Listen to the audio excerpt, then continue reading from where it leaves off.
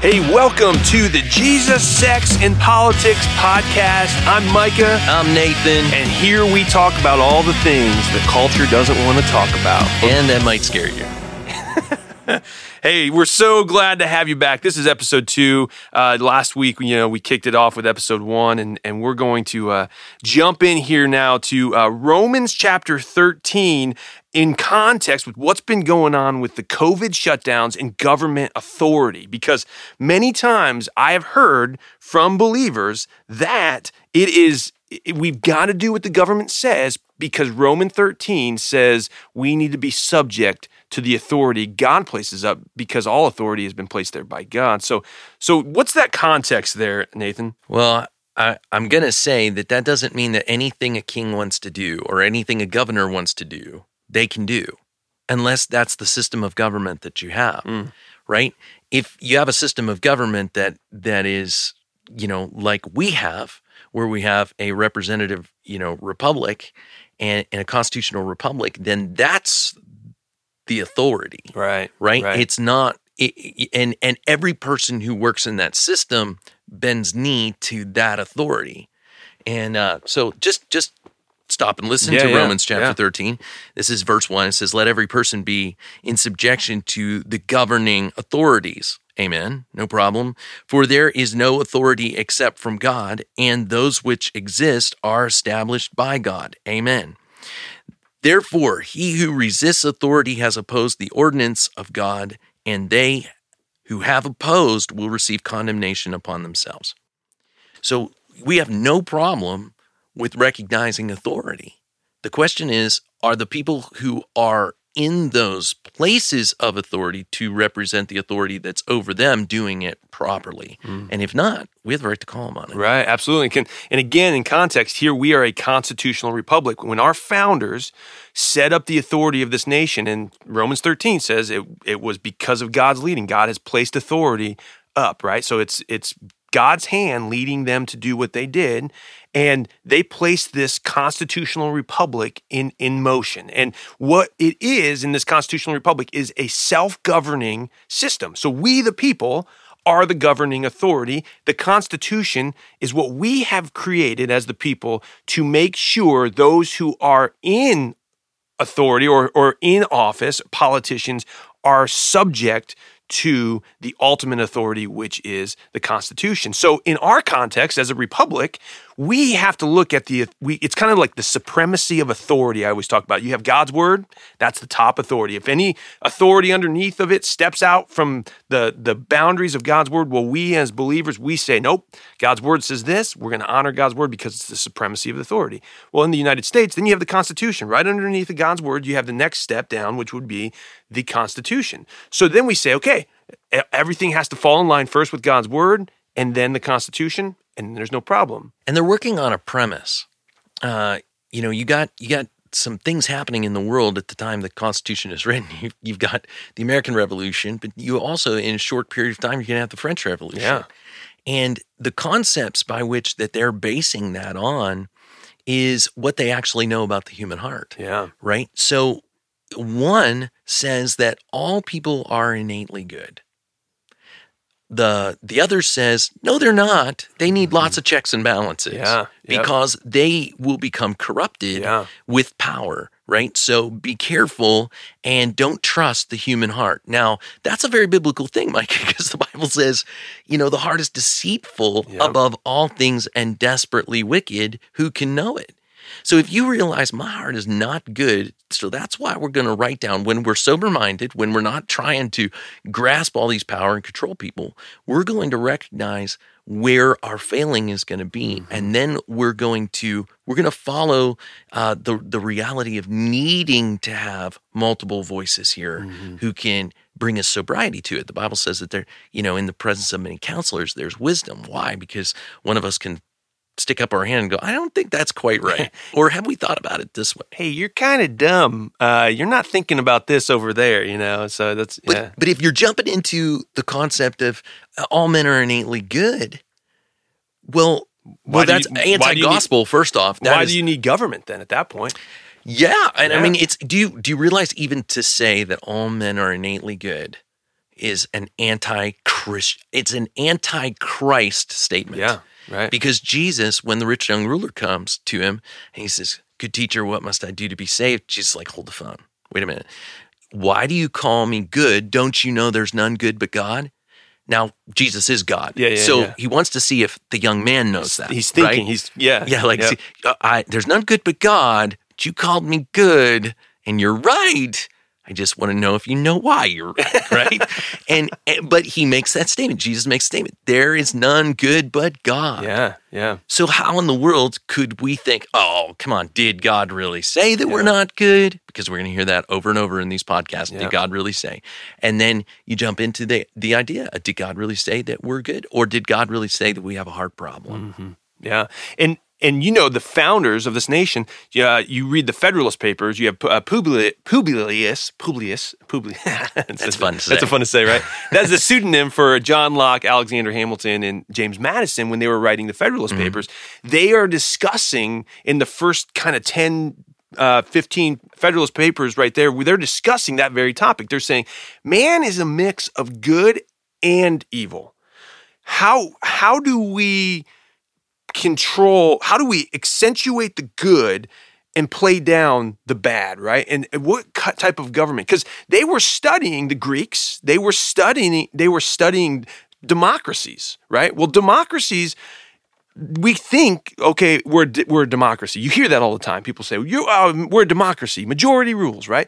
Well, no. Our founders knew the majority can be wrong sometimes. That's because the majority is not always good. So what happens if the majority in a democracy says, you know what, Nathan, we're going to take your house. You haven't done anything. We're just going to take your house because we want your house. That's mob rules. That's mob rules. And they can do it in a majority rules. A democracy, they can do that. In a true democracy. In a true democracy, That's why that's not what America is. That's why the founders didn't want that, because they knew that man was a mixture of good and bad. That's what they were going back and forth. They were like, there's definitely virtue in men. You see men do virtuous things all the time. But there's also a wickedness, and that's where Scripture says, hey, the heart is wicked, it's deceitful, who can know it? Yeah. Yeah, and when you are operating quickly, you're not operating with your best wisdom, right? Yeah. That's why we are supposed to be slow to speak, quick to listen. Why? Everybody wants us, hey, tell us right now, what do you think about that? Well, hold on. Could I see the evidence? Like, could I look at the whole situation? Let me find out, because I'm hearing it secondhand. All the things that when you want to make a quick decision, that's more mob rules kind of mentality versus what we're trying to do would say, let's think about it in advance. Let's think about the worst case scenario. Let's write the law so it protects the weakest of the weak, right? Yeah. You're trying to write something that's equitable, realizing too that you still only have 60, 70 years of experience in your writing it. So you're trying to learn from history. We've quit learning from history. Now we think we're just so smart because we're in the information age. Yeah, right. We're enlightened. I would say we're probably more foolish than we've ever been if you really want to stop and look at that. And yeah, but I want to get back to Romans 13 here. So 2020 has been a fascinating year because it's been a live case study of constitutionality. Really, is what it's been.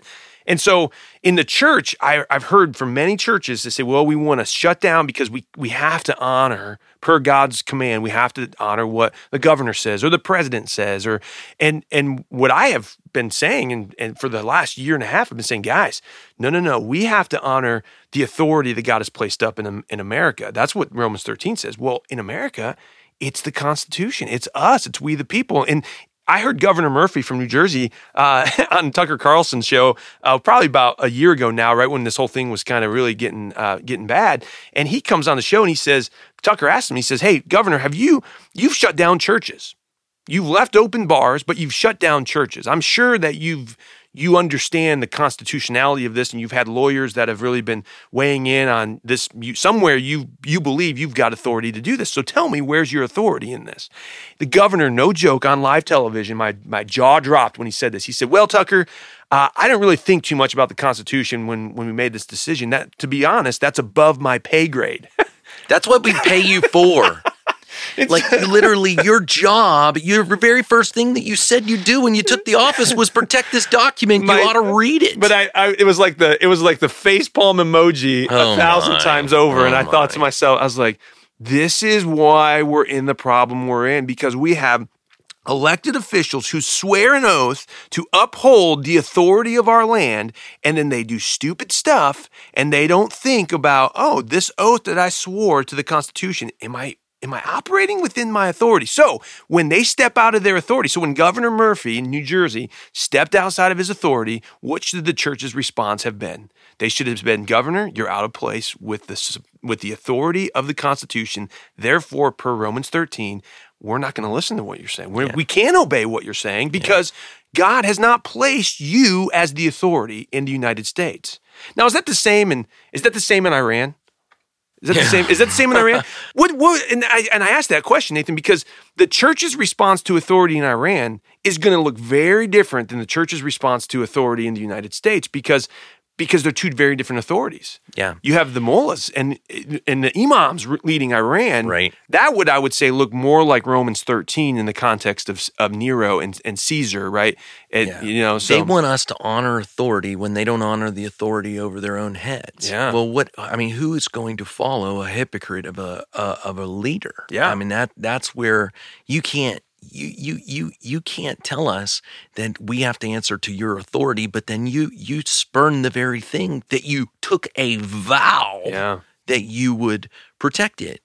And when I see, like, you talk about Iran, boy, what a difficult place to submit there. And yet there is another question. When you have an authority that asks something that is not what God says, when do you go, well, forget it? And I'll give you a case in point. One of the things that was being talked about is, well, Pastor Nathan, what if they tell you that we're not allowed to sing because it throws the virus, 20 feet or whatever? And I said, well, we're not going to obey that. We're just not going to obey that. How dare you? Oh, I know. How dare you? How evil. But Paul the Apostle, who is, by the inspiration of the Holy Spirit writing the Word of God, says, when you come together, sing songs and hymns and spiritual songs, singing and making melody in your heart to the Lord. Yeah. Well, we're going to sing. Yeah. And you're not going to tell them we can't. Yeah. And, if they're going to say, well, we have to know who's at your assembly. No, you don't. Mm-hmm. We don't have to tell you. Yeah. It is, the Constitution is beautiful because it doesn't give us our freedoms. It tells government what they're not allowed to do. Exactly. It limits the government. It doesn't, our freedoms come from our founders being able to recognize that these are God-given rights. This is liberty. You go back and read the Declaration of Independence. You can't read the Constitution without first reading the Declaration. The Declaration was this beautiful, poetic, just truth of God's established natural law. And God's natural law says all humans have the right to be free. Everyone. Doesn't matter your color, doesn't matter your ethnicity, your the language you speak, the creed you adhere to. Every single human has the natural right to be free. The founders knew that, and they said, hey, we're going to make sure government never takes that away, because they had been studying history for thousands of years back, and they had seen government time and time again say, we're going to take those rights from you, and then we're going to let you think that we give you your privileges. And here we are in 2021, and how many times do I hear a CDC official or a government official say, hey, if you're good, you'll have the privilege to get together on the 4th of July for a barbecue. We'll give you that privilege back. And I want to be like, you have no authority to even speak like that. No. So I'm not even going to listen. I'm not even going to waste my time listening to something that stupid that you're saying, and that, to me, it goes back to we're honoring, and people say, well, Mikey, you just called someone stupid. Well, they're saying something that's very, very foolish. Wait a minute. We need to just stop right here because we're in the book of Galatians right now. Oh, man. Paul calls the Galatians, oh, foolish Galatians, who has bewitched you? And the word foolish means brainless, dense, not using your brain. That is the equivalent. And he says it not once, but at least twice, right? So when something is stupid, can we not call a spade a spade?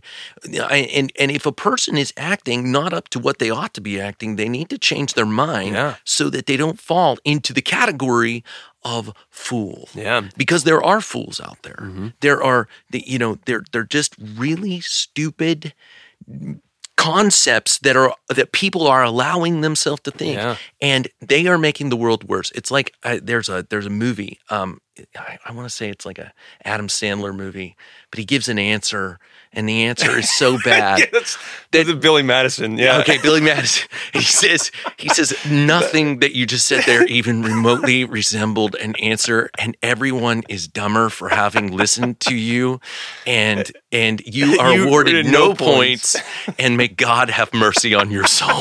That's literally what we're living in today. Oh my gosh. Well, on that note, that is the end of our 15 minutes here. We hope you're not a foolish human being, but if you are, may God have mercy on your soul.